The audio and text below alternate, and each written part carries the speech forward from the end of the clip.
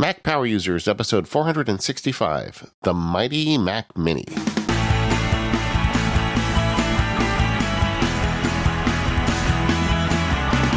Hello, friends. David Sparks here, along with my friend Stephen Hackett. How you doing today, Stephen? Hey, David. I am good. Very glad to be back, and we're going to get nerdy about some Mac stuff today. Yeah, Mac Mini. The Apple released a new Mac Mini. We've got a lot to talk about it. What you can do with it. I think a lot of people are wondering, where does this fit in my life, or is there a place for it? Well, we're going to cover all of the options today, and maybe a Mac Mini does fit in your life. But before we do that, a couple preliminary announcements. Don't forget the Seattle meetup for automators and frankly, Mac Power users and all the other Relay folks that we're going to have on January 19th. There still may be space for that, but it's filling up very quickly, and we'll put a link in the show notes.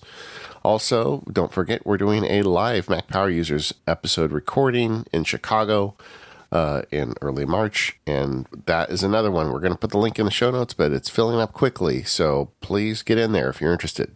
Yeah, we love to see people. I'm so bummed that I'm not going to make it to Seattle. I thought about a last-minute trip, but it's not going to pan out. But Chicago is going to be a whole lot of fun. We're excited to take the show on the road and get out and meet some people. And I've heard there's something in Chicago in the early spring called snow, so we'll get to experience that. That'll be fun. It's gonna be great. Chicago will fake you out. Coming from California, I look out the hotel window in Chicago around this time of year, and it's like sunny, and it looks nice. And I'm like, oh, great, T-shirt and shorts, right? And then you walk out the door, and the wind is coming off that lake, and I think I'm going to die. Yep, it's pretty exciting. We're excited there. I like Chicago. Yeah, me too. It's a fun place to go do work stuff. Before we get started, I would like to thank everybody for such the warm welcome. Our previous episode has been up for a couple of days now when we record this, and I've gotten so many gracious and encouraging emails and tweets and messages in the forums. It's really nice to be welcomed into such an institution like Mac Power Users. So thank you to everyone who's taken the time to write me a note. It really means the world to me. So we're excited to get going. All right. So the Mac Mini got an update. It did. It did. What a great feeling. Yeah, for a while we weren't sure if it was gonna just fade away into the night or what was gonna happen. But it got an update. But we thought we'd take the Mac Mini on today. But before we kind of talk about the most recent update, I guess there's a little bit of a history lesson involved. There is, and you have me now to talk about Mac history. So you told me my initial 12-page draft of this you didn't accept, so I shortened it. The Mac Mini came around in 2005. It came in at a time where the iPod was just lighting the world on fire, right? The iPod was a huge hit. And there's something called the halo effect. People would buy an iPod, and the next time they needed a computer, they'd look at, an iBook or a PowerBook or something that, because, hey, it's made by the same people who make my iPod. That works really well. I bet their computers work well. And to capitalize on this, Apple introduced the Mac Mini. It's called the Mac Mini.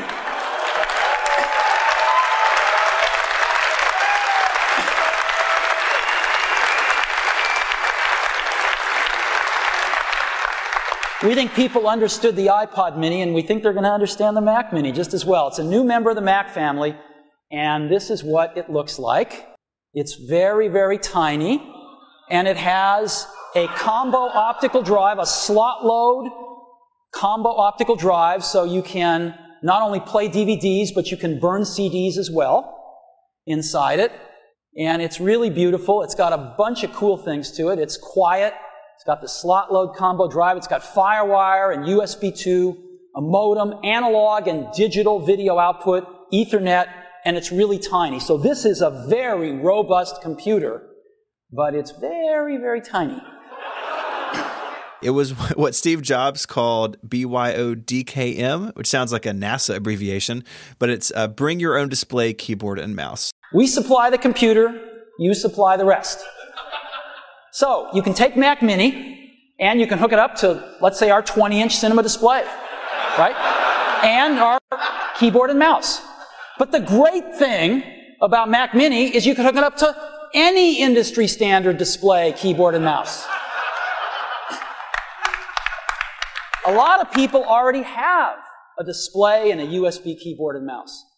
And so that's Mac Mini will hook up to almost any industry standard display, keyboard, or mouse. The idea here was pretty simple, right? You've got a home PC like a Dell or an HP or something, and you want to switch to the Mac. Well, you just buy this little, at the time, $499 Mac, unplug all the stuff from your old PC, plug the same display, keyboard, and mouse right into your Mac, and you were up and running. It was kind of made for switchers, and $499 was the cheapest Mac of all time. I remember that price point really blowing my mind when they announced it. I was like, how could a Mac be only $500? Now, of course, you could upgrade and spend a lot more, right? Yeah. But starting at $499 was a big deal. And so it really was kind of brought into the world as this idea of like, you're just going to switch from a PC to the Mac in sort of the lowest friction way possible. But it very quickly, as we'll talk about, kind of grew past that too. Yeah, we're going to put the link to the announcement in the show notes, and it's 5 minutes of Steve Jobs, where he waxes poetic on FireWire and tells you everything that's great about this. But really, it was $500 for a Mac. I mean, that was unheard of. Yeah. When I got started in this racket, So I was really happy at the time. I know a lot of people that came to the Mac with that original Mac Mini. Absolutely. It just opened the door to so many people. And, I don't know how successful it was as a switching machine. I'm sure people did that. But, very quickly, Apple sort of realized it was more. And they started updating it. There was another round of like PowerPC G4 powered Mac Minis. That was actually a silent revision. Sometimes you just buy a Mac Mini and it was faster than what it said on the box. It was kind of a strange, different time. But then it moved to Intel in February 2006, and it came with a Core Solo chip. It's the only Mac to ever use this. Pretty underpowered, and the price was now $599. But again, Apple trying to keep it in that zone of like, if you want to buy your first Mac, this is a pretty reasonable one to do it. But I think by the time like 2010 rolled around and the body style changed to what we know now, it was $699, and I think Apple sort of realized that people are buying these for more than just an entry-level machine. Yeah, I remember the term Core Solo, and it felt like it was like a marketing name that performed the opposite, effect of marketing. Core Solo, really? It's okay. It's like half the computer you would get with a real CPU. But I do think that Apple, when they started the Mac Mini, they assumed it was just a switcher Mac. It was going to bring people over. I don't think they really expected the way all of the already existing Mac users were going to find creative ways to use it, though, because I think that started kind of immediately. Yeah, I know. So I have a story about this first Mac Mini. I actually have one. It's here in my office. And I worked for like a little nonprofit in high school, and just like on weekends and stuff and at night. And we bought a G4 Mac Mini, this original machine, as a file server because I and the person I worked with both had laptops, and kind of like shuffling hard drives around just got old. I was like, well, we can just buy a Mac Mini and put a big hard drive, dangling off the back via FireWire, and just put it like literally up on a shelf somewhere, and not have to worry about storage anymore. And that wasn't a switching sort of situation, right? I didn't replace a PC server. I just bought a Mac Mini because it was small and cheap, and it did a job that no other computer really could. And I think that to me is the heart of this, is that the Mac Mini can become many different things depending on what you need it to do. Like, I'm sure you remember this too. Early on, there were people who like putting Mac Minis in cars, right, with little LCD screens. And now it's silly. Now people put iPads and CarPlay and stuff. But you put like a Mac Mini in your glove box to sync iTunes to your car. It's like, I don't think Apple intended that, but here we are. Yeah. Yeah, and for me, like really the heyday was like around 2011 when Apple released the Mac Mini without an optical drive in it. And really kind of embraced the Mac Mini as server concept. And I know a lot of people, in fact, I have a friend who runs a law office on one of those quad-core Mac Minis from 2011 still. Yeah, absolutely. I was using one at home until very, very recently. And, getting rid of the optical drive, the price dropped back to $599, which was nice. But, I think at that point, the optical drive sort of, especially like if you're not using it as a workstation, if you're using it as a server, you don't need that, right? So you can get rid of it. They also had some options of like Mac Mini server SKUs with like 2 hard drives and no optical drive. That's several different models over the years. But those 2011, 2012 machines were really well loved because they had quad-core processors. And in 2014, Apple went back to dual-core. They made the RAM non-upgradable. And the backlash against that was really severe. And I think it's because people were using Mac Minis in all these different ways that Apple, I'm sure they were aware of by this time, but maybe they didn't think were the primary use cases, including myself. I was pretty upset that I couldn't replace my 2011 with a new one that, had half the cores. I didn't want to do that. So until this new Mac Mini, there's like 2011, 2012 models. A bunch of them are still running around. If you try to go buy one on eBay, people are getting big money for them because it was your only option for a long time if you needed 4 cores. Yeah, if you wanted it on a server configuration. And we're going to talk later about using one as a server and how that works and what the benefits are. But but just from a historical perspective, as I sit here, I can't think of any other time that Apple has really gone backwards on performance with a quote unquote upgrade. And with any device, you're the official historian, but so I'm sure there's an example somewhere, but it is a very unusual thing, especially such a prominent machine that has such a broad user base. I mean, people use these things all over the place for all different things. And I think the new Mac Mini reflects that better, that it's a really flexible platform that you could do a lot with. Yeah, that 2014 just felt like a swing and a miss, but they've corrected it. We have the new 2018 model. It's in space gray, which everybody loves, right? It looks cool. It's the Mac Mini that I guess Darth Vader would use, but it's definitely an improvement. I think Darth Vader could attach several to his outfit. Get rid of those analog switches on his chest and just stick a Mac Mini up there. That's good. It's slot right in there, right? I mean, the chest piece is about the same size, I think. Yeah, I think that would work. See, we solve real problems here on Mac Power Users. Got Darth Vader an upgrade. There you go. I guess, it seems like they got it with 2011. There was a period that everybody, in hindsight, is speculating Apple was kind of shying away from Mac, and maybe that's the reason why we had that weird 2014 quote-unquote upgrade and so many years where it really just got no attention from Apple. But now it seems like they're back in the Mac business, and you're right. We've got a brand new model, came out 2018, and they have actually upped performance quite a bit. Mm-hmm. So you can spec this thing out from basic to a pretty advanced computer. Oh, yeah. So a lot of that has to do with the CPU, and there's a great link, we have it in the show notes, to an article over on Mac Observer about sort of like terminology around CPUs. It's a lot different than in the olden days where you just kind of bought based on processor speed and that was the only factor. Yeah. These options in the Mac Mini in particular really sort of spread a wide gamut. So you have the Core i3, which is the base model, that entry-level Mac Mini.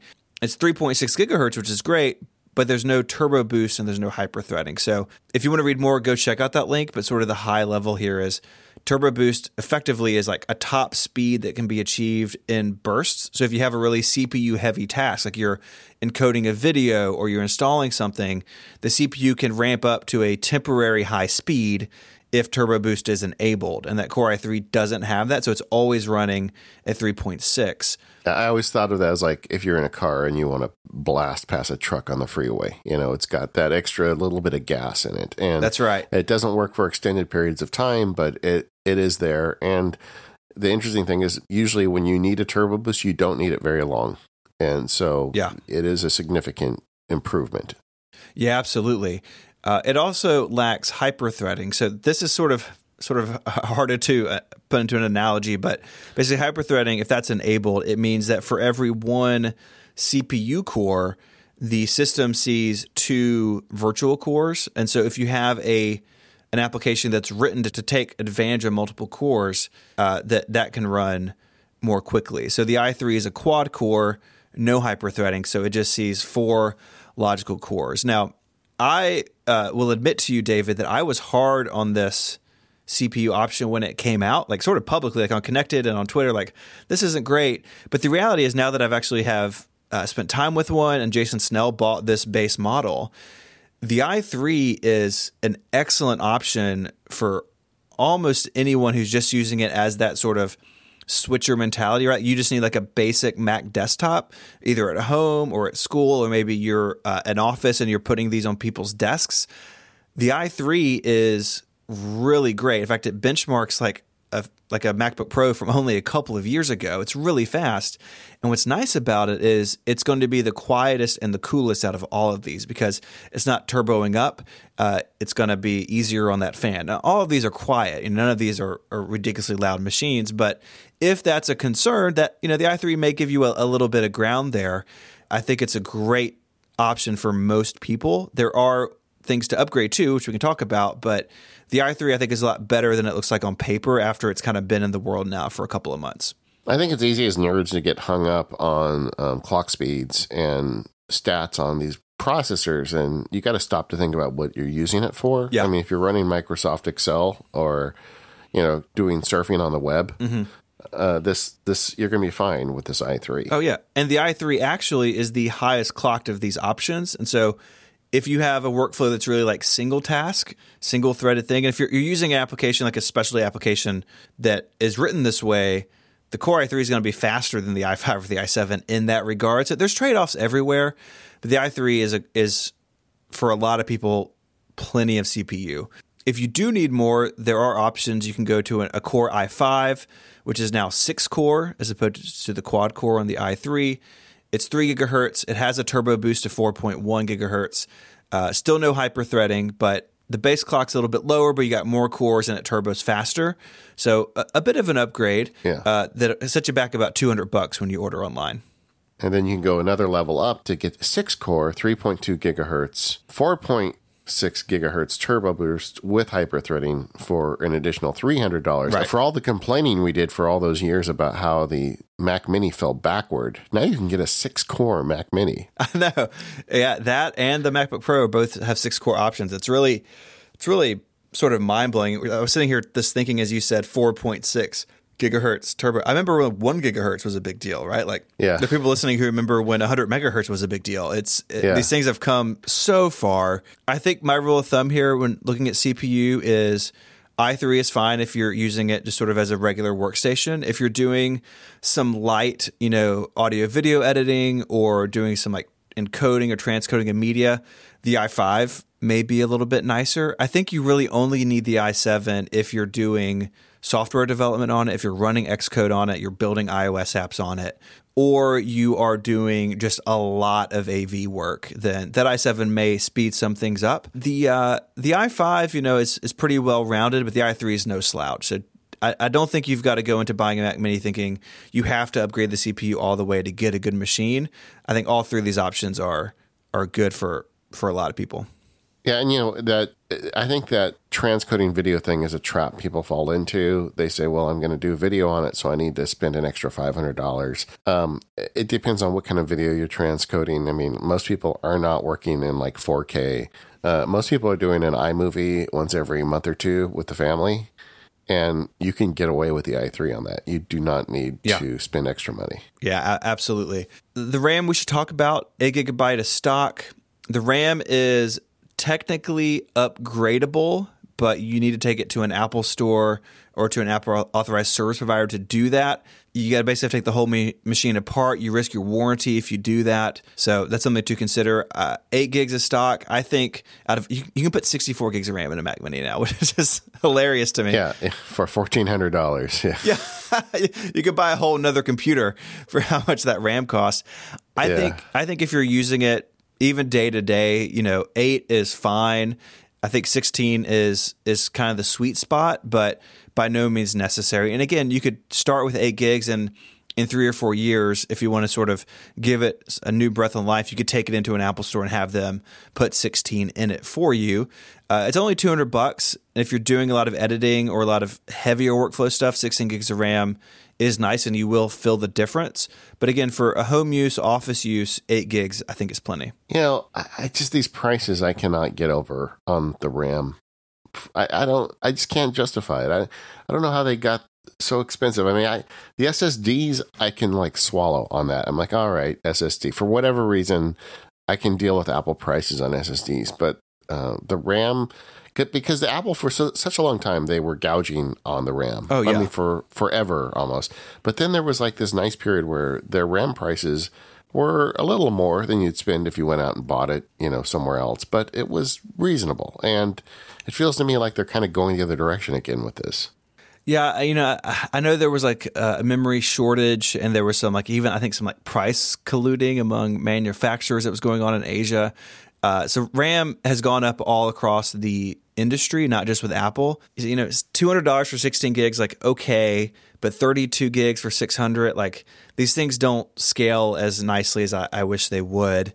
Yeah, you're right. I mean, you can see very quickly how you can spend a lot of money on a Mac Mini, right? You upgrade a little bit here, a little bit there, and suddenly you spend $1,000 or more.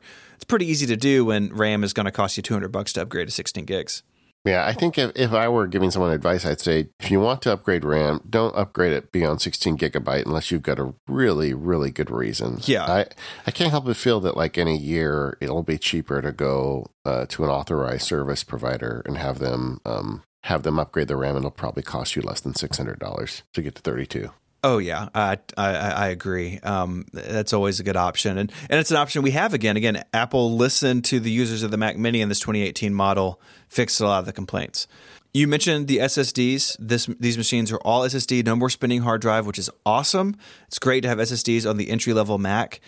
This cannot be changed later, even by the Apple Store. So this is something you need to really look at your needs, see how much, if you're moving from an existing computer, see how much space you're using. If you're going to use external storage, that should factor in. It is what it is when you order this machine. And I think the rule of thumb there is get as much as you need. That is a place to splurge a little bit because you can't upgrade it later. But also, there's a lot of ways to manage your storage with an external drive. I mean, it's kind of the idea of a Mac Mini anyway, that you plug things into it. I know there's lots of Mac Mini potential customers out there that are looking to attach it to a NAS drive or some really big hard drives anyway. So just give some thought to that. The external SSDs are getting increasingly cheaper and better. So even though I don't think that's quite as ideal of a solution as having the internal SSD, because, it's nice having everything in one drive, you can absolutely, for less money, attach some very fast hard drives, even, SSD drives to it, and run a lot of your software that way. Yeah, I mean, the Mac Mini, that 799 model, starts with 128 gigabytes of storage. Yikes, that's not much. That's not much at all. You can go all the way up to 2 terabytes for, again, $1,600. Again, buy a second computer. I think most people these days, 256, 512, somewhere in there is probably good. Again, like you said, we've talked a lot about it on MPU and other shows. There are a lot of great services to help manage this stuff, from iCloud Photo Library to Apple Music to things like Dropbox Selective Sync. You can get your data set down in size if you need to. But yeah, that 128 gig SSD storage, out of all the specs on this machine, this is my biggest complaint. 128 is just enough. It's pretty tiny. Yeah, and especially with the idea that a lot of people are going to buy these as the home repository of their photos library. Yeah, this is going to be the one exception where you do want the computer to download all the photos. And granted, you can locate them on an external drive if you want, but I don't know, 128 is not enough. But I kind of feel that way across the board with Apple's SSD allocations. I feel like all of them could be stepped up, like all the 128 to 256 and all the 256 to 512, and I would feel a lot more comfortable with what they're selling. Same, absolutely. We should mention the Ethernet as well, especially in a server context. A lot of these, it may end up being hardwired in. It comes with gigabit Ethernet out of the box, but you can spend just $100 and get 10 gigabit Ethernet installed in this. So this does require, to reach these speeds, you got to have good cabling and you have to have a 10 gigabyte switch. But say that you have a Mac Mini server and an iMac Pro on your desk, like I do, you could have 10 gigabit linking them, which would make the file storage, getting files off, copying files back to it, all of that dramatically faster. I love that this is in the Mac Mini. I think it's a great option. Again, it's a nod from Apple that people are using these as servers in their homes and offices. And if you're using it as that, especially if you're going to keep this machine for a long time, your network may not be 10 gigabyte now, but if that's a possibility in the future, I think this is a pretty easy $100 to add to the cost. Yeah, agreed. I think this is $100 you'll regret not spending if you're going to use it in that capacity. This episode of Mac Power Users is brought to you by our friends at Luna Display. Luna Display is the only hardware solution that turns your iPad into a wireless display for your Mac. So you'll have a super portable second display with stunning image quality and basically zero lag. And setting up Luna Display is so simple. You just get this little piece of hardware. Mine, I've got the USB-C version. It's barely longer than the USB-C port itself, very small. You plug it into your Mac and you'll be up and running in seconds with everything working over Wi-Fi. And if you're someplace where Wi-Fi is not available, you can just connect via USB. It's just really simple. Luna Display acts as a complete extension of your Mac. It supports external keyboards, as well as the Apple Pencil and touch interactions. It's sort of mind-blowing to be using your Apple Pencil on your iPad controlling a Mac, but it works great. It basically just turns your Mac into a touchscreen device. Like I said, I've got the USB-C version of this. It's plugged in to the back of my iMac Pro.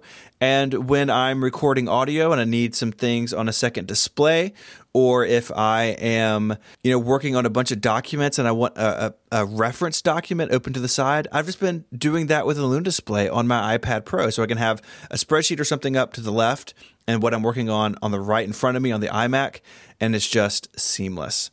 Listeners of Mac Power users can get an exclusive 10% discount on Luna Display. Just go to this URL, lunadisplay.com, and enter the promo code POWER at checkout. That's lunadisplay.com and promo code POWER at checkout for 10% off. Our thanks to Luna Display for their support of this show and Relay FM. All right, so we've broken down the options for your new Mac Mini. Let's talk about what you do with it. And I think probably the starting point is Steve's original presentation, the Mac Mini as a workstation. Yeah, I think that use case has diminished a little bit over time, but I still think it's a completely valid one, where if you already have a setup and you just want to drop in a new computer, the Mac Mini is great for that. I think, too, if you're looking at, sort of a Mac Mini versus a notebook, there's some things to think about.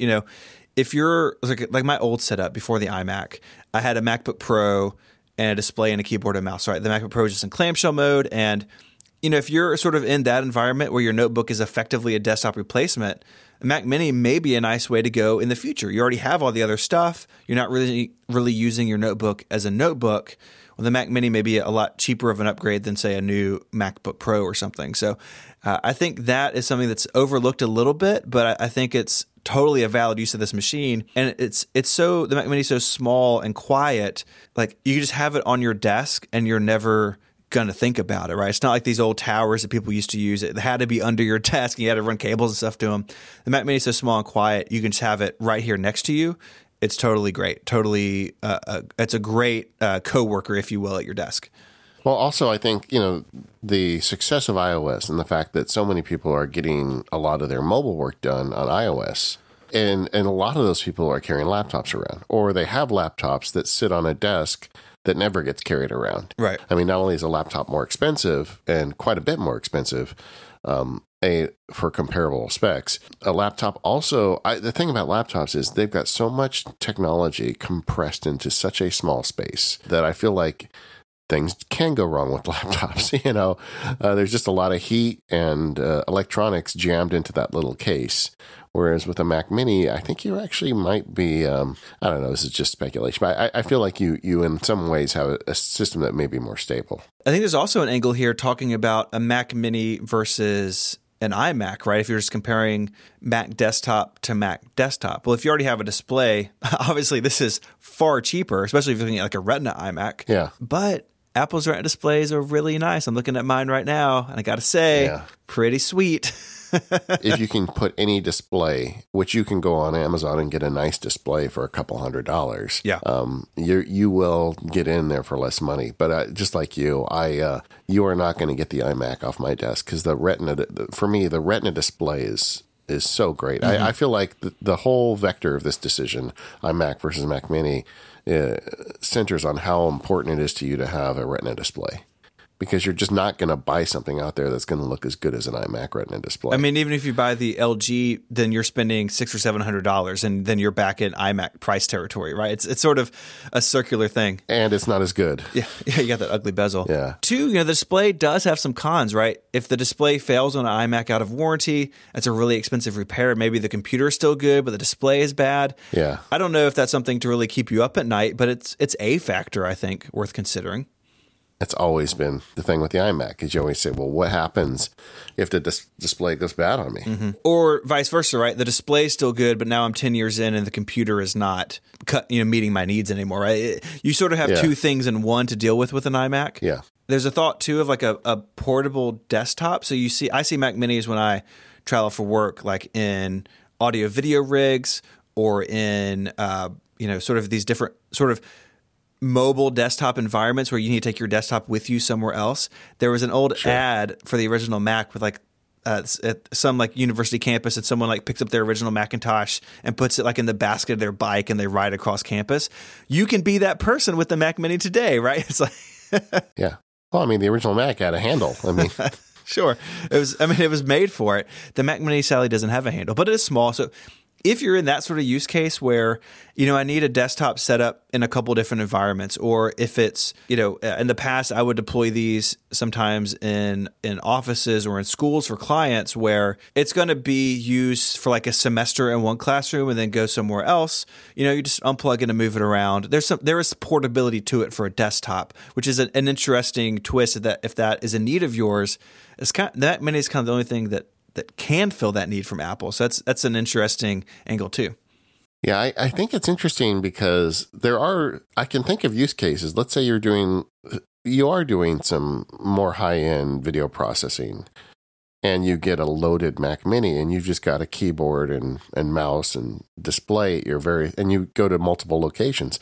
There is something to be said for just sticking the computer in your bag and heading out. Yeah, absolutely. I've got some friends who work on like professional like video sets for like movies and TV shows, and they're ingesting video footage and audio footage and stuff, and Mac Minis show up there for this exact reason, right? A production, I should say, breaks down when the TV show's done. It just goes back in storage and waits for the next show. That's a pretty unique feature of the Mac Mini, and one that I'm sure Apple did not think about when they introduced it in 2005, but people are using them that way today. So let's say that you fall in that category and you're thinking, hey, I want a portable desktop computer, but you need a good monitor. You want the best caliber monitor you can. What's the situation with the 2018 Mac Mini? How many can you attach, and how far down that rabbit hole can we go? So if you're using 4K, you can have up to 3 displays. You've got Thunderbolt 3, and then you have HDMI. If you're using 5K displays, you're going to have the ability just to use 2, one via Thunderbolt, and again, one via the HDMI. So that's a thing to consider if you're looking at your desk setup. If you're a multiple display person and you want 3, you're going to be stuck with 4K or lower. But still, a 4K display on a desk is really nice. And I think most people are probably single or dual display people, in which case, go crazy with the 5K display. You're really going to like it. You want to go do the full Al Gore. Yeah. You got to like lean back in your chair to see the top one. That's an option too. Do you use multiple displays? I don't. So I have the iMac Pro, and then when I want to use a second display, I use my iPad and Luna display. It's not. I've never really been a multiple display kind of person, honestly. Well, I added one in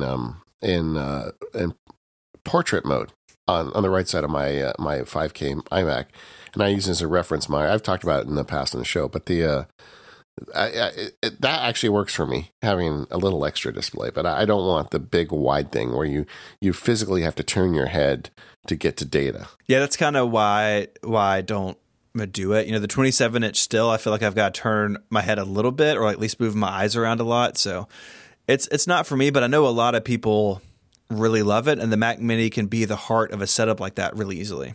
One of the things I like about the new Mac Mini is that it's Thunderbolt 3, and which is a fairly accepted standard at this point, I guess we can argue. I think so. And it's got the USB-C stuff. So you've got a ability to expand this. I mean, that's always kind of been the idea, is that this is, the brain, and then you can expand it with the expansion ports. I mean, we had FireWire to begin with. I mean, just for that reason. So have you looked into some of the things you can do with the USB-C ports in the new Mac Mini? Yeah, absolutely. And I think a lot of people are going to use them for storage. With the MacBook Pro, USB-C Thunderbolt 3 is your only option. So if you need regular USB or you need Ethernet, you need HDMI or something, you've got to adapt out. Well, the Mac Mini has those other ports. So Thunderbolt 3 and USB-C really gives you the ability to drive really fast and like big storage. You know, if you just have the 256 gigabyte internal drive, but you've got 4 terabytes of data to store, you can now do that over USB-C or even Thunderbolt 3 much quicker than you ever had before. You know, FireWire was great in its day, but Thunderbolt just simply runs circles around it. I like the Samsung. They have the T5, which is a USB-C, really tiny SSD. And they have a Thunderbolt version 2 that's a little bit more expensive, a little bit bigger, but a lot faster than the USB-C. And these things are just really small. They're bus powered. They're cool. They're silent. There's no moving parts. It's just SSD. And if you just need a little bit more storage, you know, you need a terabyte more or, you know, 512 gigs more, a single SSD just hanging off the back is a really great option. And you can still back it up really easily because it's just a local drive and it's not going to add heat or noise to your setup. Like, you know, we used to use stacks of external hard drives and those always make your desk vibrate and, you know, you have to worry about mechanical failure. SSD just gets rid of all those concerns. And it's going to be cheaper than the Apple internal options for sure. Upgradable. Oh yeah. Yeah, there's a lot to like about that, but you can also just hang a big spinning drive off of it, which can make sense depending on what you're using the Mac Mini for. That's how I use mine. So I have a 2018 Mac Mini at home. It's my home server. I'm using a Thunderbolt 2 Drobo. So I have a Thunderbolt 3 to Thunderbolt 2 adapter. And I unplugged my old Mac Mini, plugged the new one right in. The Drobo is seen immediately. So I have, whatever it is, 10 terabytes of storage on spinning hard drives because I need that much space. Like to do that with SSDs, I'd have to sell my house to buy it, right? But, you know, it's still too in the expensive. future, those ports are still going to work. I would love. I look forward to the day I can replace that with an all SSD storage array. But if you need a lot of storage, spinning hard drives are still your best choice, and still a lot cheaper than SSD. Something they announced with this that I thought was interesting was the eGPU support because this is something Apple's been talking about for several years now. It's an external GPU, graphics processing unit, that you plug in and just use the port speed to basically put something that used to always be part of the internals of the computer external. And I knew that they were working on this. It made a lot of sense for me, for instance, that they're selling these with the MacBook Pros. Like if you have a video workstation, the video card inside your MacBook Pro is okay. But, you know, if you're doing a lot of video work and you are a traveling studio, like we were talking about earlier, having one of these boxes you plug into the MacBook Pro suddenly gives it video rendering superpowers. You can do that with a Mac Mini. That's crazy. Yeah. The GPU in the Mac Mini is not incredible. It's sort of Intel integrated graphics on all the models. Doesn't even hold a candle to the MacBook Pro. I mean, it's not even close. It's pretty weak sauce. But for most people, that's totally fine. But if you do need more, you can do an eGPU. So there's an Apple support document. It's in the show notes. There's some fine print with this about supported enclosures and supported graphics cards. For instance, this is all AMD stuff. You can use an NVIDIA graphics card, but it's not officially supported, so your mileage will vary there. But there are several options, and there are even some options like the Blackmagic eGPU that you can just buy like as a kit. Like it just all comes ready to go. You don't have to put a GPU inside a chassis and screw it together. And what you get for this is applications that are written to support it, which most of the big, video editing, that sort of stuff, they're ready for it now.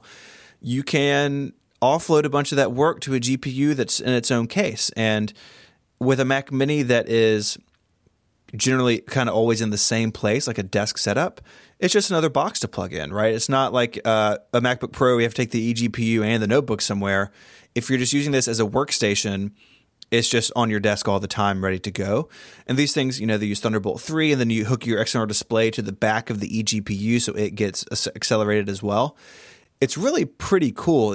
This is like, eGPUs are kind of an old idea. Like, what if you had a small computer and it was more powerful when you plugged it into these things? Thunderbolt 3 makes all that possible externally, really for the first time in this way. And so it can be expensive, but if you want a Mac Mini that has a little more graphics grunt, this is the way to do it. I feel like this is something, if we lived in a world where iOS didn't exist, because iOS takes so much of the public bandwidth out of Apple right now. But it's like future stuff. I mean, can you imagine how much we would have lost our mind just a few years ago if Apple had a box you can attach to any Mac and like triple the graphics performance? Yeah. It would have been, I mean, mind blowing. And Thunderbolt 3 is finally what makes it possible because it has the bandwidth. I mean, Thunderbolt 3 is effectively like an internal PCI connection over a wire. And so you finally have enough bandwidth to feed these big GPUs and get data back and forth fast enough. Yeah, it really is amazing. I have not used one of these. Again, I've got an iMac Pro that has a big beefy AMD card in it. But if I was still like a MacBook Pro on the go kind of user, I may look at one of these for when I do my 4K video. But this does make the Mac Mini a lot more flexible and, again, more future proof because you can upgrade that eGPU over time and the Mac Mini kind of stay this like computing core that is kind of untouched, but it gets like better through Thunderbolt over time. I think that's pretty cool. I love this. I feel like it's kind of new. I know they've been talking about it for years, but it just feels to me like in the last 6 months this has become real. Mm-hmm. And I'm really looking forward to see where this goes. Like, as I understand it, there are some configurations where you can chain these things together, and I'm really curious to see how powerful you can get a Mac Mini if you want to spend some money, outside the box. Also, I think we should note that we have, Stephen has made reference to an Apple support article. It's the first time since Stephen joined the Mac Power Users that he was able to do that. Yes. And I think that is a momentous occasion. Yeah, I have an ongoing series on my blog where it went up today. I call it K-Base Article of the Week. If you pay attention, it's usually about something else I'm working on. So the one this week was about the Mac Mini. But it's funny. I actually now have done it for so long. Sometimes I come across support documents like, I think I've read this before. And then I search my own blog and I have linked to it in the past. So again, problems when your blog is a decade old. But yes, as the first time of many, maybe we'll get a sound effect or something. Every time I mention support document, you can ring a bell. There we go. Well, it is funny when you Google a problem and you find the answer on your own blog. I've done that many times over the years. That's kind of an embarrassing moment. Like, oh, I've got a problem. This episode of the Mac Power Users is brought to you by Squarespace. Make your next move with Squarespace. Squarespace lets you easily create a website for your next idea with a unique domain, award-winning templates, and more. So what do you want to make on the internet? Maybe you want to make your own online store or create a portfolio of photographs or write a blog so you can search yourself in the future and find answers to your own questions. Squarespace is the all-in-one platform that lets you do just that. There's nothing to install, no patches to worry about, no upgrades needed. You don't have to worry about any of that stuff. Squarespace has got it covered. They have award-winning 24/7 customer support. If you need any help, they let you quickly and easily grab a unique domain name, and all of those award-winning templates are beautifully designed for you to show off your great ideas. I really like Squarespace. I've been using it in MacSparky for a long time, and one of my favorite features is that 24/7 customer support. Occasionally, I want to do something on the website that's out of the ordinary, and I just send a note to Squarespace, and I always get an answer very quickly. I know they've got locations all over the world, and you can tell because they respond to those questions no matter when I send them in a very short amount of time, and usually they've got exactly what I need. Squarespace plans start at just $12 a month, but you can start a trial with no credit card required by going to squarespace.com/MPU. And when you decide to sign up, use offer code MPU to get 10% off your first purchase of a website or domain and to show your support for the Mac Power Users. Once again, that's squarespace.com/MPU and the code MPU to get 10% off your first purchase. We thank Squarespace for all of their support. Squarespace, make your next move, make your next website. So I think we should talk a little bit about Mac OS on a server. So, servers it's kind of a word that means a lot of different things, but I think in our context, it's a computer that is performing tasks for you, whether that be serving files or running applications, kind of 24/7. That's sort of what it's more or less dedicated to doing. A computer you buy for this sort of sort of job you need done. macOS Server used to be a thing. It was a separate product from macOS itself. They used to be like macOS 10 Client, macOS 10 Server. Yeah. macOS 10 Server used to be like hundreds of dollars, and then it became cheap, and then it was free, and now it's gone. Yeah, if you go back several years in the MPU archives, we did entire shows on how to run the Mac OS Server software, and we had experts in, and it was a thing where you could have your own wiki, and they had mail servers and all sorts of server-based software. And was it last year that they just said, oh, by the way, we're not making that anymore? I think it was last year, or it was a year and a half ago, I believe we got that note. Yeah, and most of it got rolled into macOS client, so a lot of the sharing stuff just kind of showed up in High Sierra.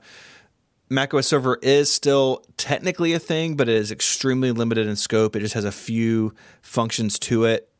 I think for everything we've talked about and are going to talk about in the show, you don't need it. Like, you can just install macOS Mojave out of the box and do what we're going to talk about, because they've just brought most of those features over. But it was a sad day, but I think Apple, like, surely there are people who are stuck in a rut because they needed things that Apple just doesn't support anymore.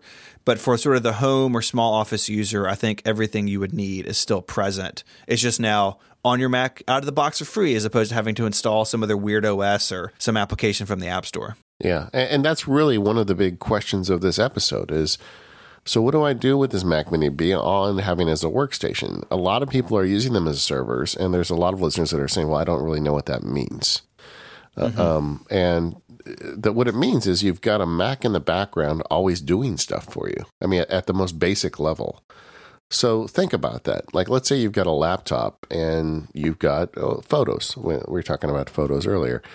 And because it's an Apple laptop, the SSD is probably too small to hold all your photos. With a Mac Mini in a closet or on your desk, you could attach an external drive or get one with a big enough internal hard drive and say, Photos is going to run on this Mac Mini, which is going to be running 24/7. And this is the one that I want to download the full quality photo of every photo I upload to my library. And so suddenly you've got in your own house or office a computer that's got full resolutions copies of all of your images. Mm-hmm. That's very powerful, because before you bought that Mac Mini, you just had the online versions with small scale down versions on your laptop. And while I have not personally heard of people losing photos through Apple Server, and I know now that I've said that, the forums and the email's going to light up, but there's something to be said for just having your own data in your own house, and that's one of the many things people do with a Mac Mini server. Yeah, and it makes it, that sort of stuff easier to back up because you have it all there. I think that the sort of the photos thing you were talking about, that setup, can work for a bunch of different cloud services. So like Dropbox, for instance, you may have some folders not synced to your notebook, but your Mac Mini that's always there, maybe with a bigger pile of storage, you could sync all your folders to that. And then, your Time Machine or Backblaze or what have you can be backing those files up. Same with OneDrive. You could have it just be another place for iCloud Drive to sync its stuff. Sync is not backup, but Sync can get your files on computers that you can then back up more easily, which I think can be really powerful. Yeah, it's the one place you can say, give me the whole enchilada. And you can string on as many spinning drives or SSDs or NAS drives as you want to that Mac Mini, and all of the data, all the ones and zeros get delivered to your house or office, and you've got them there. Stephen said in passing Backblaze, an important point about Backblaze is they don't, it's the online backup service I use, and they don't back up a NAS drive, a network attached storage drive, but they will back up attached drives that are directly attached to the computer. So you combine a Mac Mini with a 10 terabyte drive like Stephen has, and you get a Backblaze account on that, and suddenly you are in the loss column for Backblaze. You're one of the accounts they lose money on. That's me. And you know what? That's okay. That's exactly why I have it set up that way. I used to use a NAS. So NAS is just network attached storage. I used to use that. Now I use this for this exact reason. Another really interesting use case is Apple's mail rules. So if you use something like Gmail, like I do, you can have rules set up like on the server, quote unquote. So those rules, so say that, messages from this person or with this subject get automatically put into this folder. Emails from my great aunt, who she just sends me the same cookie recipe every time. I can just archive those. All those rules in Gmail get filtered all the time because Gmail's in the cloud. It's always running. iCloud email has some server-side rules if you go to iCloud.com and log into your email, but they're very basic. They could be a lot more powerful, a lot more flexible. It barely qualifies as server-based rules. What iCloud gives you. I was trying to be nice, yeah, but yes, just barely they're pretty sorry. Yeah. But Mail.app, the built-in mail client on the Mac, has a very robust system for making rules that apply to any mail that it receives. So iCloud or Gmail, if you just have an IMAP account set up someplace like Hover or Fastmail or someplace else, then you could do all those rules on your Mac. But the sticky bit here is mail has to be running. So again, if you're that user where you have a laptop and you have an iPhone, well, those mail messages aren't getting automatically filtered and those rules aren't applied unless your laptop's open. Yeah. But if you have, David, you have your Mac always working for you in the background, like you said, you can just leave mail open and mail rules are just happening all the time. And your phone and your laptop are sort of always the way you want them to be because the Mac Mini is doing all the heavy lifting as mail comes into it, every time it checks. And I've done that, and it's so satisfying to see something come into your inbox on your iPhone and then watch it just vaporize into somewhere else because the Mac back at home said, "Oh, I got this," and takes care of it for you. That you really have opened a separate category here. In addition to cloud services that you want to download lots of data from, there's also just some great Mac apps out there that you want to have running 24/7. And Apple Mail Rules is another example. Another great example, I think, is Hazel. Hazel, which is the auto filing application. And I've got these apps I use to scan documents when I'm on the go. The receipt scanners, like Scanner Pro or ScanBot. And they save to a special folder on my iCloud storage, which Hazel's looking at. And then Hazel sees that. And if I save it in the right way, Hazel gives it a name and moves it to the right folder, sends a copy to my accountant. It does a whole bunch of stuff. I did a whole Hazel field guide, so you can go check that out if you're interested. But but basically the Mac is at home saying, it's like the dog waiting for you to come home. Is he here yet? Is he here yet? And then as soon as that file drops in, after I buy my burger, it immediately does all that processing. The CPA gets the receipt before I even eat my burger. And that's great. And that happens because I've got a Mac running these rules. So with a Mac Mini as a server, you can pick those apps that work for you in that way and just leave them running all the time. It's super cool. And it lets you build workflows like that you couldn't otherwise. Yeah. Right? Otherwise, that stuff would just be waiting for you. And if you're on vacation for 2 weeks and your laptop doesn't get open, all that stuff's queued up. And having something that's just always got your back when it comes to your workflows is really powerful. I use Hazel on my Mac Mini server before I moved to iCloud Photo Library to do all my photo sorting. So take a picture, upload to Dropbox. Hazel would rename them and automatically sort them for me. It really makes – it's like having an assistant or like some sort of butler going around behind you, making sure all your files are where you want them. And you just don't have to think about it because the Mac Mini is just always on. It uses very little electricity. It's quiet. You have it on a shelf somewhere, just making your digital life better. Another great app to have running 24/7 for this type of stuff is Keyboard Maestro, that you can do all sorts of automation that you can trigger on your Mac back at home or just have it there looking for things to do for you. And, it's like I've talked on the show how I really have embraced the iPad in a lot of ways, but having a Mac running for me at all times is an essential part of how I hold it all together. And if there wasn't a Mac running 24/7, a lot of things would fall apart for me.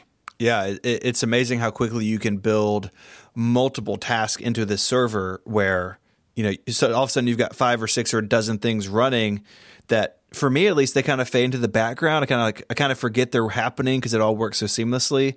And then one day it stops. You're like, oh, what happened? I must have lost internet at home. Mac Mini's not working for me. It can be sort of surprising when that disappears on you. Yeah, it's frustrating. Like, why is everything broken? Katie was having a problem with her Mac Mini at one point, and she had I'm going to get it wrong. I think she had attached a one of those Internet of Things plugs to her Mac Mini, so she could remotely just literally yank the plug and plug it back in. Yeah. Jason did that too on his old one. It's like, if it gets frozen or something or is failing, that's one way to do it. Yeah. And then another whole area of having this all on Mac at your house or your office is the idea of remote access.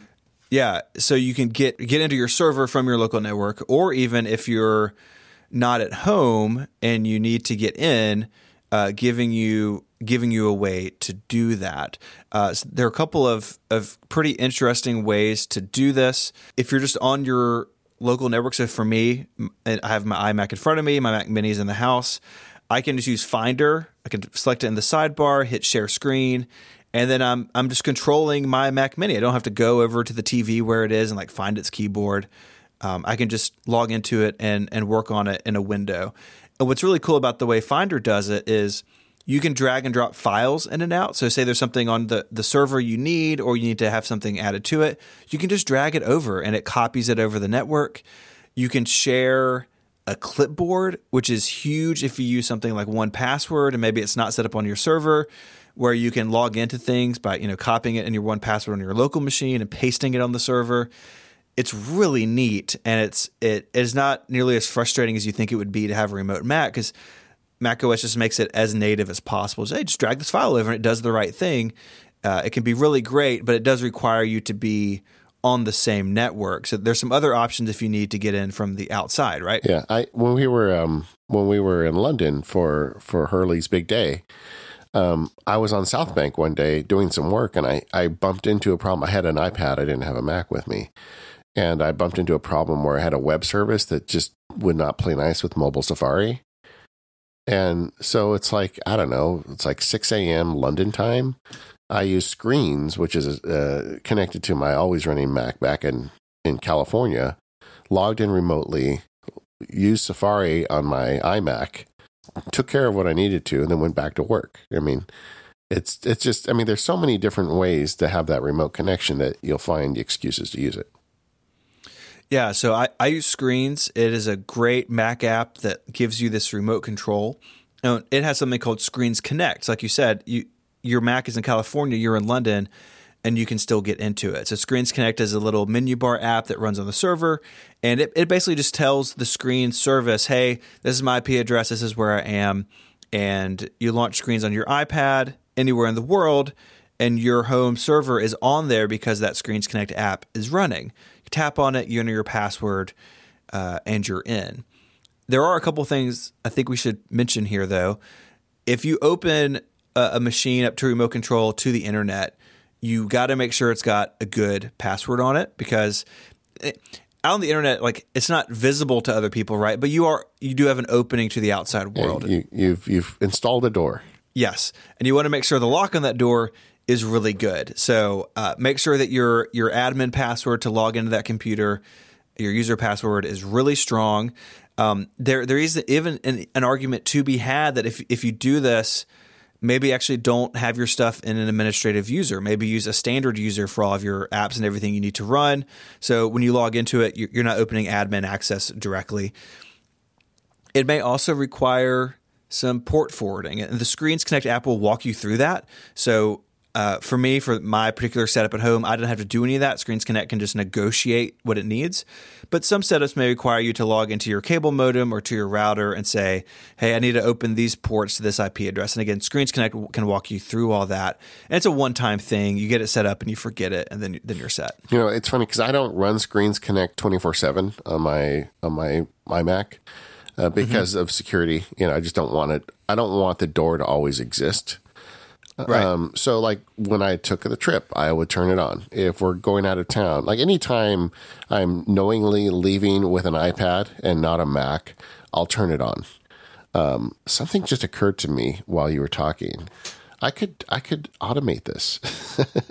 I could make a text file like with a certain code in it, and just have Hazel look for it, then run an Apple script on Hazel to launch Screens Connect. Oh, I love that. I love that so much. So let's say I do find myself away without Screens Connect connected, and I need it. And honestly, I need it about 3 times a year, so it's not a very, very frequent thing. You could create a text file that you save to a specific location on Dropbox or iCloud. Then you could just have Hazel looking for a text file with those contents, and you make it a very obscure phrase or term or whatever, or a 1Password, long string. And then once it sees that, then you could trigger an Apple script with Hazel. It'd be a very easy Apple script just to launch an app. That would give you kind of a backdoor into launching Screens Connect on your Mac back at home or the office from anywhere in the world. That's great. I really like that a lot. Because like you said, you're opening a door, and it's something to consider there. I'm going to put that in place. All right. So now I have homework. That's good. Do homework and write it up for us so we can follow along. Yeah, I will.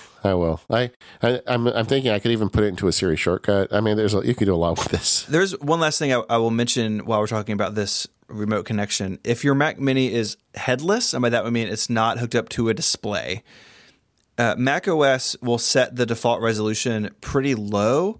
And so when you remote into it, it may be sort of difficult to get around. And so there's a little HDMI adapter. Our friends at Mac Stadium came up with this and found it.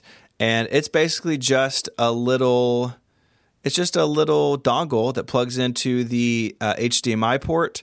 And it basically tricks the Mac Mini into going into 1080p. So when you log into it remotely, the resolution's a little more usable. So I use this on our headless Mac Mini that we have with Relay, and it works great. I can connect with screens and everything. It's a 1920 by 1080, a really usable size, and it's like $9 on Amazon. It's pretty hard argument. Yeah, it's just a little plug. I mean, it's like a half a dongle. Yeah, it's itty bitty. So if you run into that where you're remoting in and the resolution is not where you want it to be, then this may solve that problem for you. It's called the CompuLab Display Emulator. That's just a cool name. That's a great name. I think I just need to get one just for the name. This episode of the Mac Poweries is brought to you by SaneBox. We all have email. We all have too much email, and it can be difficult to set up the filtering and all the rules that we were talking about to make it manageable.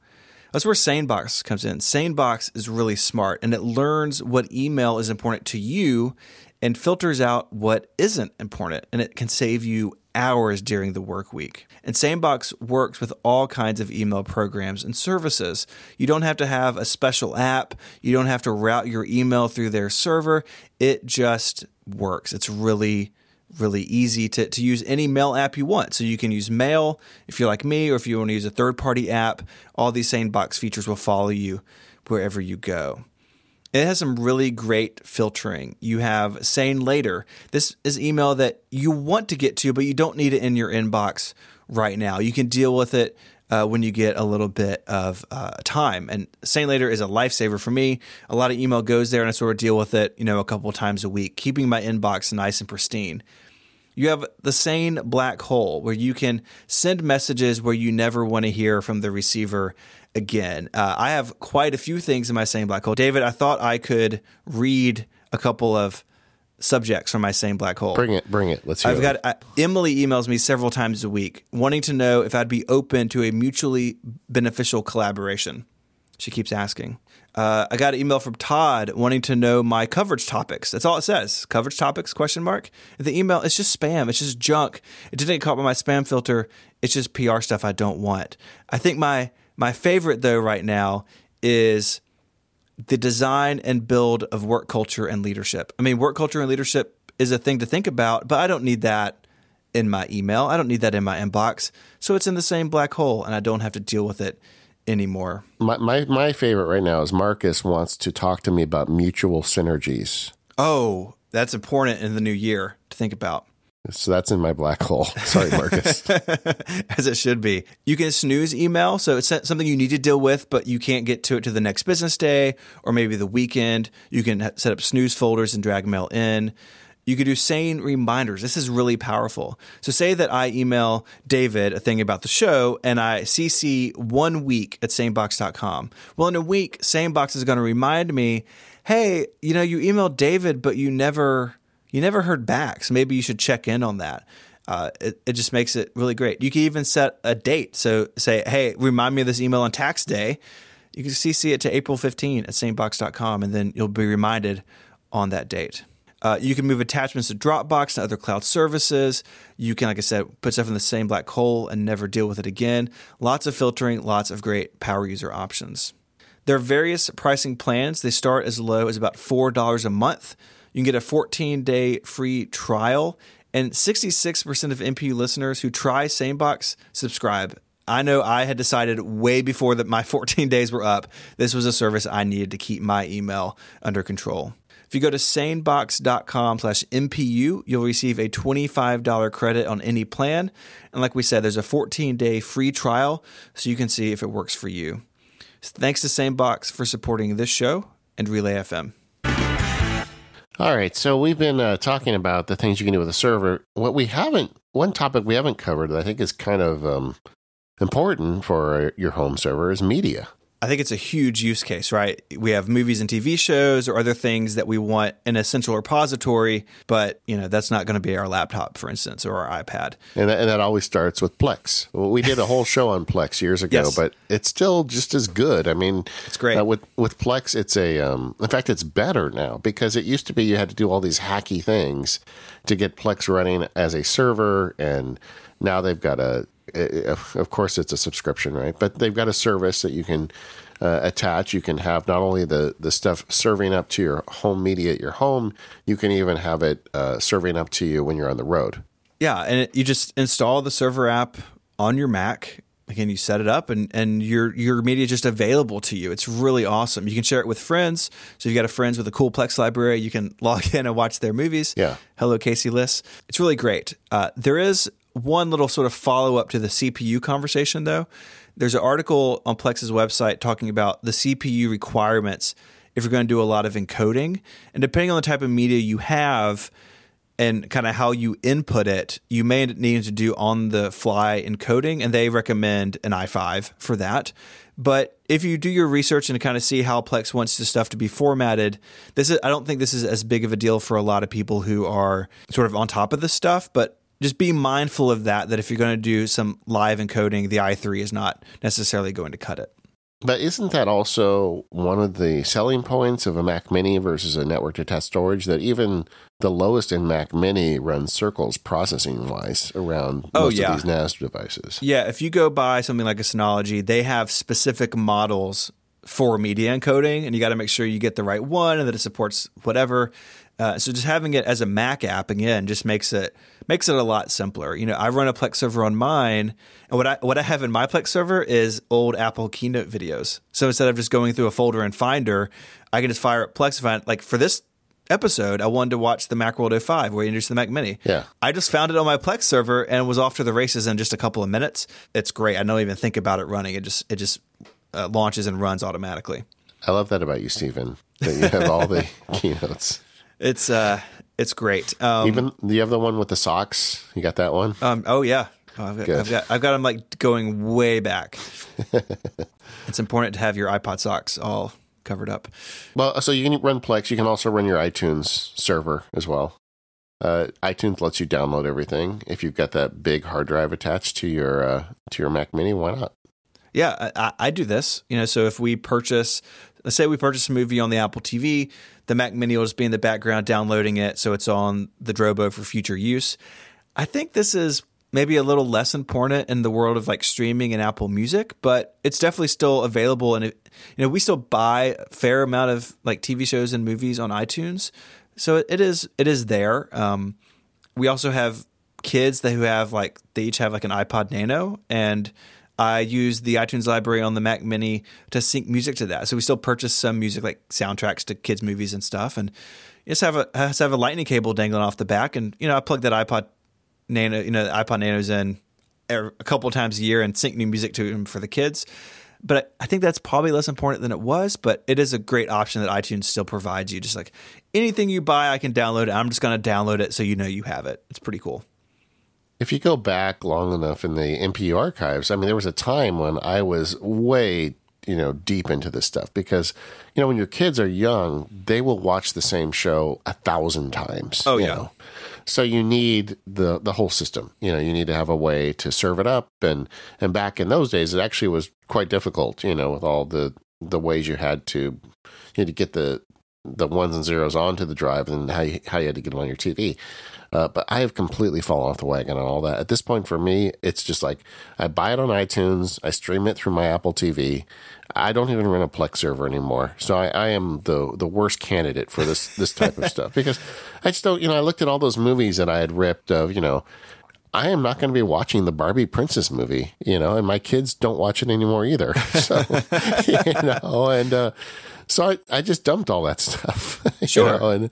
But yeah, if you need it, it's way easier and way better than it ever was before. Oh yeah. And there's a lot of people who are just like streaming only, right? Who never ripped all those DVDs, and like us talking about that, they think it's bananas. Like, why don't you just stream it?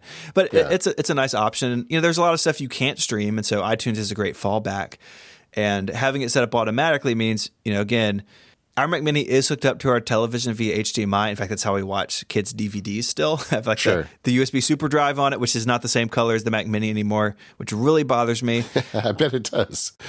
Just cover it up with some tape. But the Apple TV is the main interface for our television. So if we purchase something on there, I just know if I hit buy and a couple of minutes later I can hear the Drobo spin up and I think, iTunes saw that I bought something and is downloading it for me. Yeah. So it's a nice safety net. Yeah, it is. Exactly. I just, like with photos, I'm 100% in there with you. I want photos downloaded locally. Oh, yeah. With my copy of Round Midnight, it's okay. I'm all right.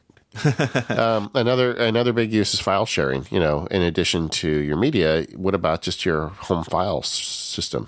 Yeah. So again, this is something that you used to have macOS Server for if you wanted a lot of fine-grained control, but now it's just in the sharing preference pane and system preferences. So easy now. It's so easy.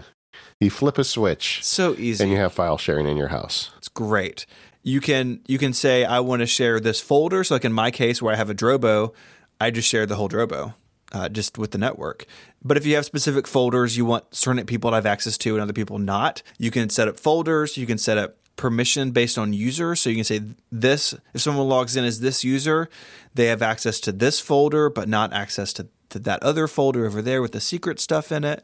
And you even have different privilege permissions. So you can say, okay, people can read and write to this folder, but people can only read data from this folder. So if you wanted to share files with a family member, but didn't want them to be able to delete them, you can make it read only.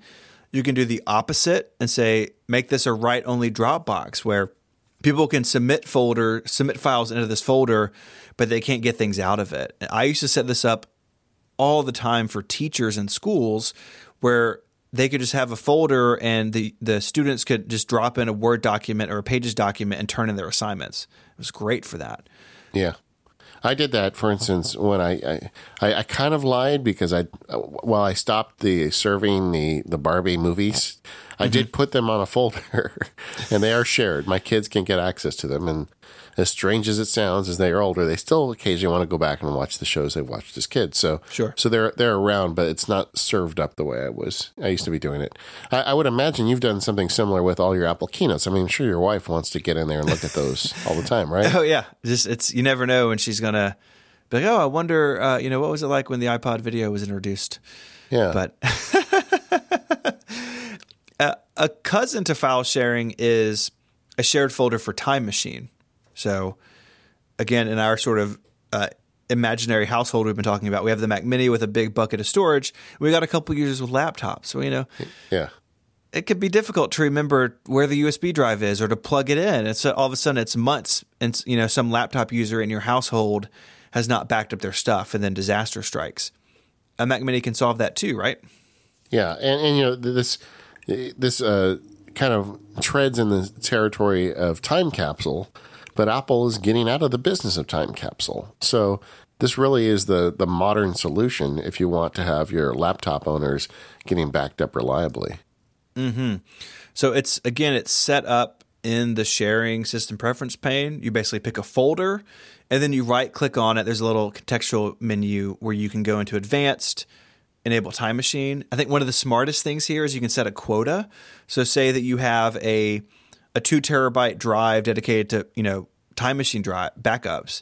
And I've got 2 users, I could have a quota for 1 terabyte each. And when they set up Time Machine on their laptop, it just shows up as a terabyte worth of storage. And so they're not going to have one user overfill the drive and the other user not be able to do a whole backup.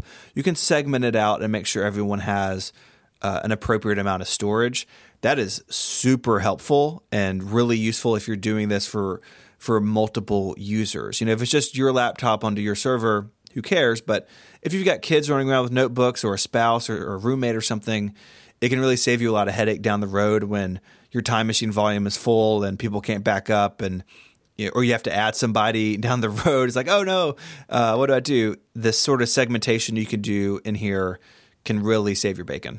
Yeah. So, and a couple points on this. Number one is this is an excellent use case to buy a cheap spinning drive. You can get definitely, like, I think on Amazon you can get a 5 terabyte spinning drive for like $150.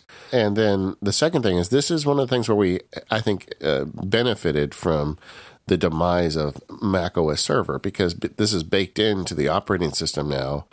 You don't necessarily need to go buy a Mac Mini to do this. If you've got an iMac that's running 24/7, or even if you've got that laptop that you never unplug, this is something you could use with any Mac in your house. Absolutely. You just plug it in there, have it under the desk, and forget about it. It's really, really sweet. But if it's not there when the laptops look for it, that's a problem. So you really want to have something that's connected all the time. Yeah, absolutely. It's a great point. What about content caching? Yeah, this is sort of a strange one. It's one that Apple doesn't have. There's not a lot of explanation in the Mac OS preference pane stuff of what this is or what it does. But if you enable this, basically what it's doing is Apple, like the Mac, will use however much storage space you allow it. And again, you can set a default amount here, so it doesn't have to overrun your whole drive. You can say, hey, just use half a terabyte for this. And what it's going to do is Apple is going to use that space to store temporary files that systems on your network may need. So a good example of this is a new software update comes out for the Mac. And if you have content caching turned on, that will download it and it will make that file available to the other Macs on the local network. So you're not going out over your internet service provider 3 times to run the same update on 3 Macs. The content caching is designed to reduce that bandwidth usage and, of course, speed up installation. Yeah, I mean, installation was the only use case I could think of for it. It's about it. And it's pretty invisible. Like, your client machine is not going to tell you, oh, I use content caching to download this, right? Like, basically, you just have to trust that it's working. Now, you can open Activity Monitor on the server, and if you have this running, there's a cache tab that shows up there. And so I just looked at mine, and over the last 30 days, my content caching server has served 23 gigabytes in the last month. So I don't know what's in that 23 gigabytes, but I know that the Mac Mini server with this Drobo has saved at least a large amount of bandwidth over my Comcast connection, because it downloads it once and then shares it. I am super curious about that now. I mean, what is happening, Stephen? I guess we're on a lot of Mac OS updates. I don't know. iCloud can also use this. So I think things like iCloud Photo Library and maybe Apple Music, these other services can dip into the storage. So it's doing a lot of stuff, but it's pretty opaque about what's happening. I have it turned on. I have a lot of storage. I think I dedicated a terabyte to mine. Seems fine. It does seem like sometimes I go download something like, wow, that was really fast. Like, well, and then I think in my back of my head, well, my Mac Mini grabbed it. I don't think this is a reason to go buy a big hard drive just to dedicate to this, but if you have the space, it's a nice extra, I think. Yeah, I've always written this off, but now that's a lot of saved downloads. I wonder if you took your laptop, like go to Starbucks with your laptop and open Photos. I call it iPhoto. And, you're going to have the caching thing on your laptop and then do the same thing at home. I wonder if you can do some A/B testing to figure out. Yeah. I wonder if it's like serving all your photos for you from that. I don't know. That's a good question. But it seems faster and it seems like it's doing something. So, like I said, if you've got the space, this may be an interesting thing to do. Another use for a Mac Mini or a server that a lot of people don't realize is you can roll your own VPN. Yeah, this is one of those things that was in macOS Server that kind of didn't make it to macOS Client, at least in the GUI. So there's not a place in System Preferences to enable this. You can do it on the command line. There's a link in the show notes that talks about that. If you're familiar with the terminal, you could do it. It's not the most approachable thing in the world. But there's a $15 utility called VPN Enabler from Mojave that basically and this developer has written a lot of really cool Mac utilities over the years, but it's a little Mac app that sort of gives you a front end to that stuff. So if you want to set up a VPN without going into the command line to enable it, this little $15 utility can do this. And what's nice about this is you can have a VPN so your connection is secure. You're routing your connection back through your Mac Mini at home when you're out on public Wi-Fi somewhere. And if you don't want to pay for a VPN service like many of us do, if you just need it every once in a while, this can be a really nice option. Or if you just want to have a VPN for your traffic at home, this can do that as well. So it's a use case I know Dan Morin and Jason Snell have talked about in the past. I think Dan still uses it. It's a little harder to do than it used to be, but it can be a really nice feature, especially if you have fiber at home or a really fast internet connection and you want to take advantage of it in some interesting ways. This may be worth looking into. Hey, let's take a minute to talk about our sponsor, the Omni Group. And specifically, I want to talk about OmniFocus 3. Over the last year, the Omni Group has been super busy, and they've released some great updates for OmniFocus. Version 3 now is out for the Mac, the iPad, and the iPhone. And it has a lot of useful features if you want to get your act together in terms of your task management. One of the big ones is the ability to add tags now to your tasks. And I've been really enjoying having tags in my task system. I've got tags for all sorts of things. I just added a tag for setting up a Hazel Apple script to automatically start my remote access. So, you can use this to get to very specific pieces of your OmniFocus database and just give you the tasks you need to see. We're all really busy, and it's easy to get overloaded with your task. You have too much data in your task database. You look at it, you just get a headache, and you walk away. Well, that's what these tags allow you to do. It allows you to slice and dice and get to what you just need. But it's not just tags that allow you to organize your OmniFocus data. You can also organize it by project. You can create custom perspectives, and it also has that amazing review process. And this is something that I think OmniFocus does that everybody else should do, but nobody seems to figure it out.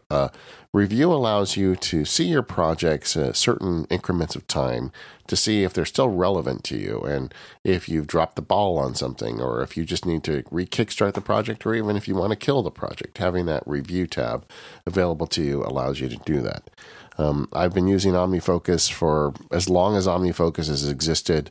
I've tried other ones that they just don't match for me because I have so much going on, and this is a task manager that does such a great job of keeping up for me and allowing me to get my work done. I love it. Use it every day. To learn more, head over to theomnigroup.com/OmniFocus. You can download a free trial there. Check it out for yourself.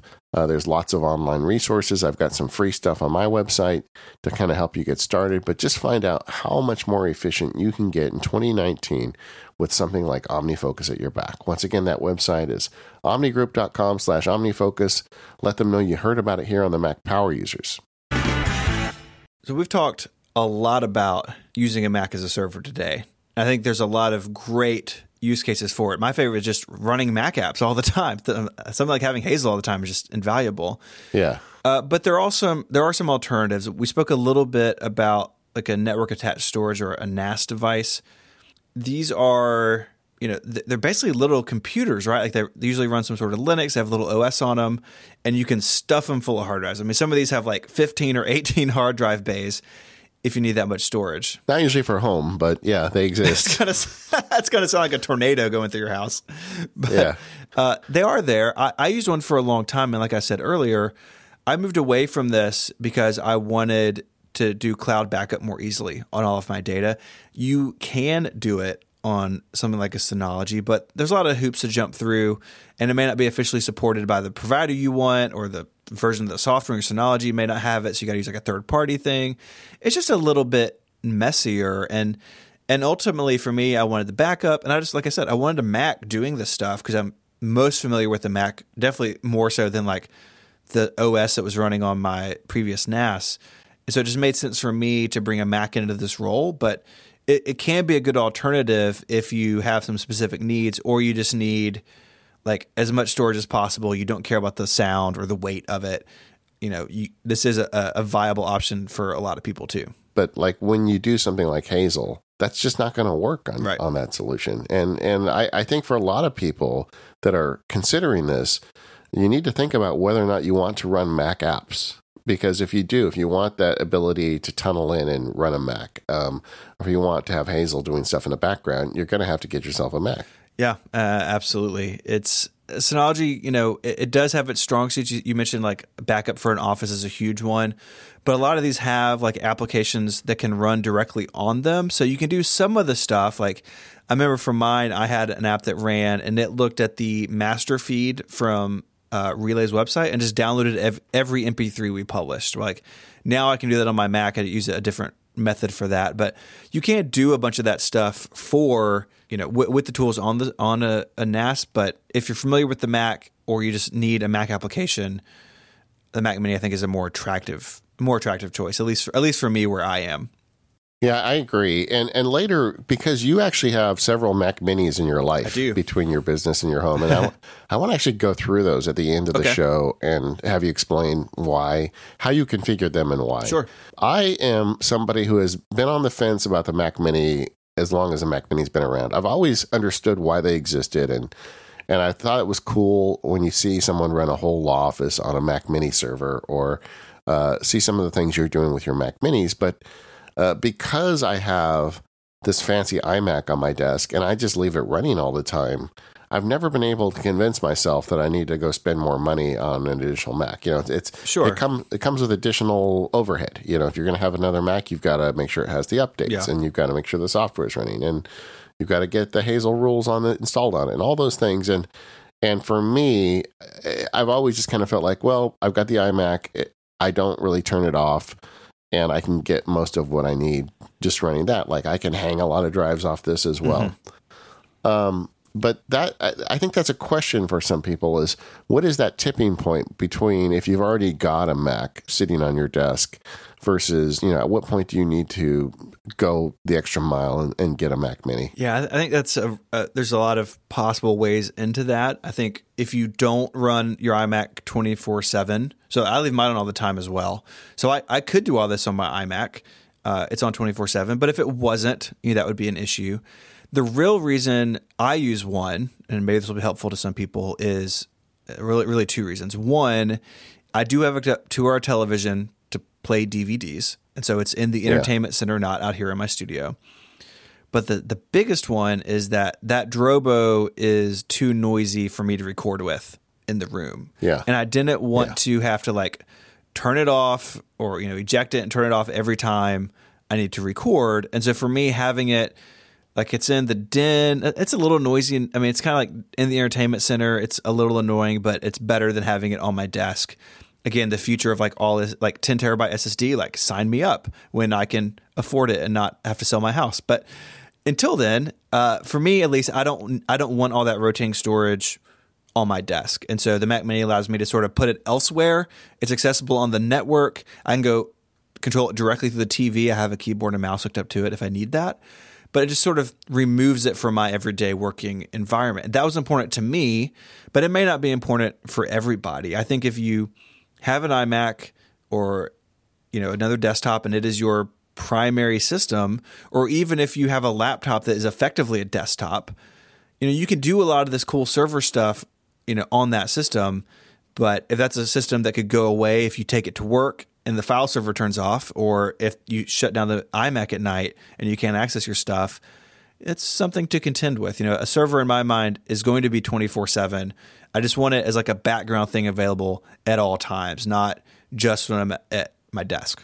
Hey, I think there's a tipping point, and to me, it involves storage. It's like right now, I have underneath my desk here, Velcro to the bottom of the desk, 3 5 terabyte laptop style drives connected to this iMac. Between backups and archive storage and other things. So I've got 3 of them. It's like, do I put a 4th? Because when we were talking about using this machine as a time machine for the family, I was thinking, I would have to buy another. So am I going to put 4 drives on this thing? Yeah.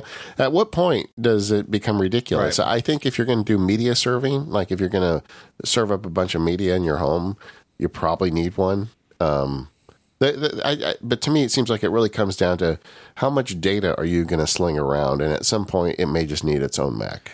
Yeah, I think that's a great way to go about it. And if you're looking to add one, you don't have to go out and buy the most expensive Mac Mini. You don't even necessarily have to find a new one, right? You can find a gently used, 2014 or 2012 even Mac Mini, especially if you're not doing a lot of video encoding or that sort of work. If it's basically just going to be a file server, you don't need a lot of computer to do that. And that may make it a lot more affordable. Or if you, upgrade a family member's iMac, or like a friend of mine for a long time used his 17-inch PowerBook as a home server. Now that's sort of hilarious because it's an enormous laptop, but he just had some hard drives hanging off of it. It was up in a closet somewhere, always on, and he already had it, right? He didn't have to sell that machine and go buy something else. He could repurpose an older Mac. And if you're just sharing files and doing time machine backup and that sort of thing, that's totally fine. You don't need something brand new.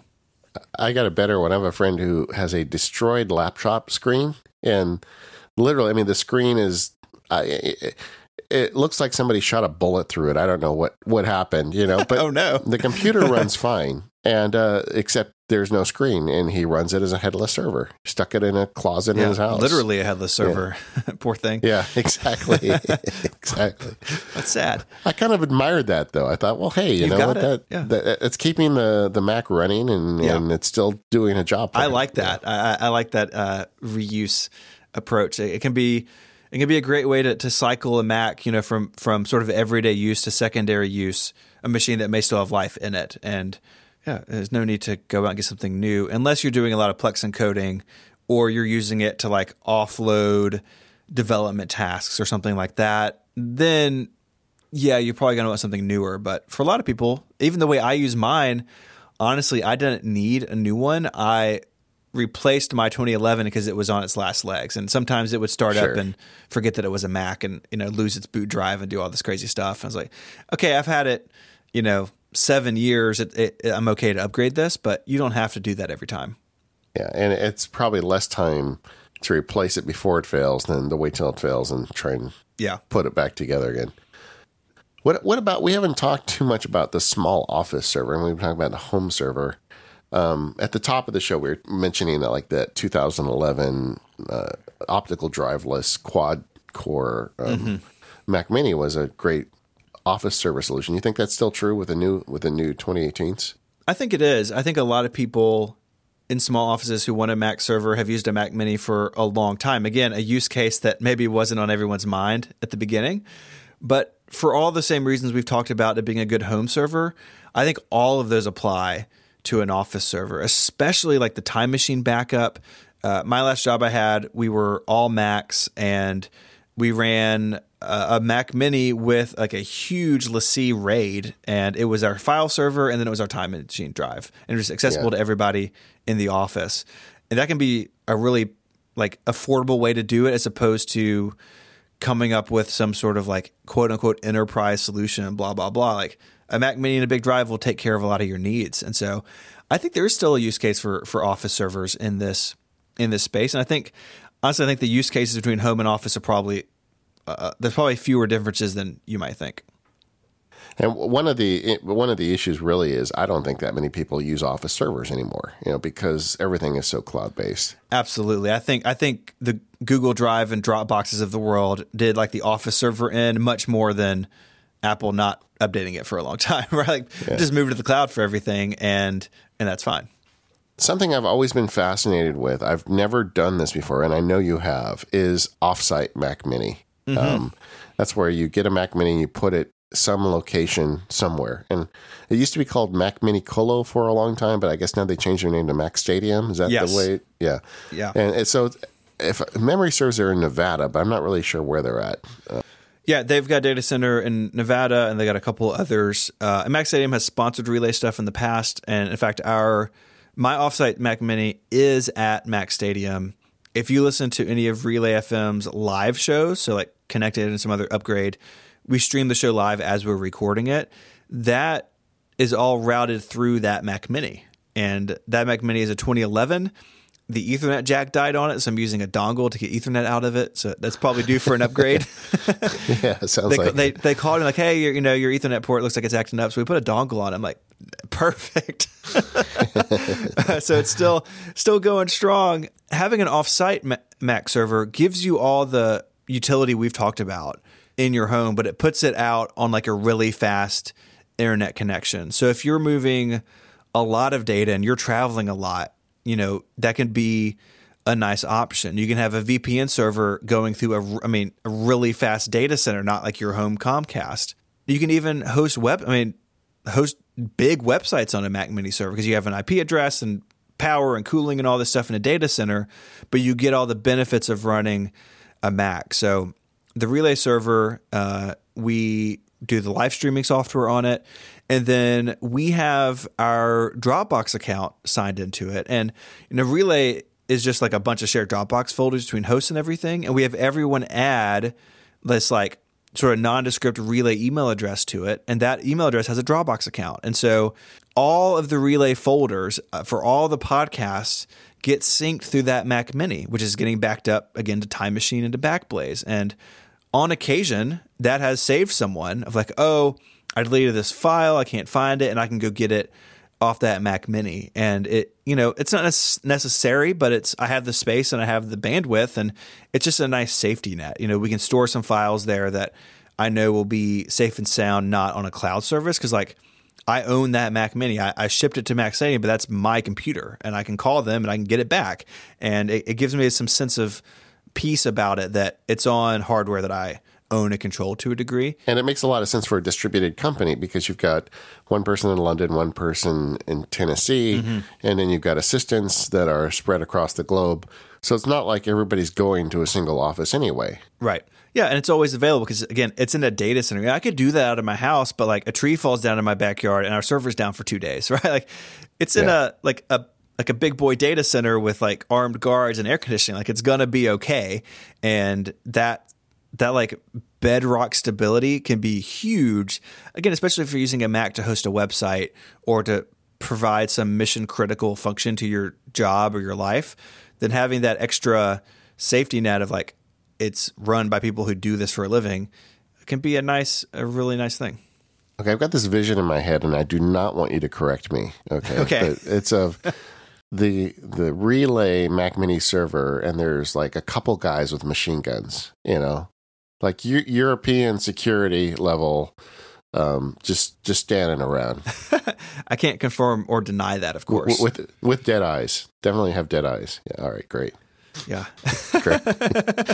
So Stephen, like I've said, I have been tempted by the fruit of the Mac Mini, but never actually bought one. And I don't think I ever will, at least at this point, because I'm getting by okay. Although, sure.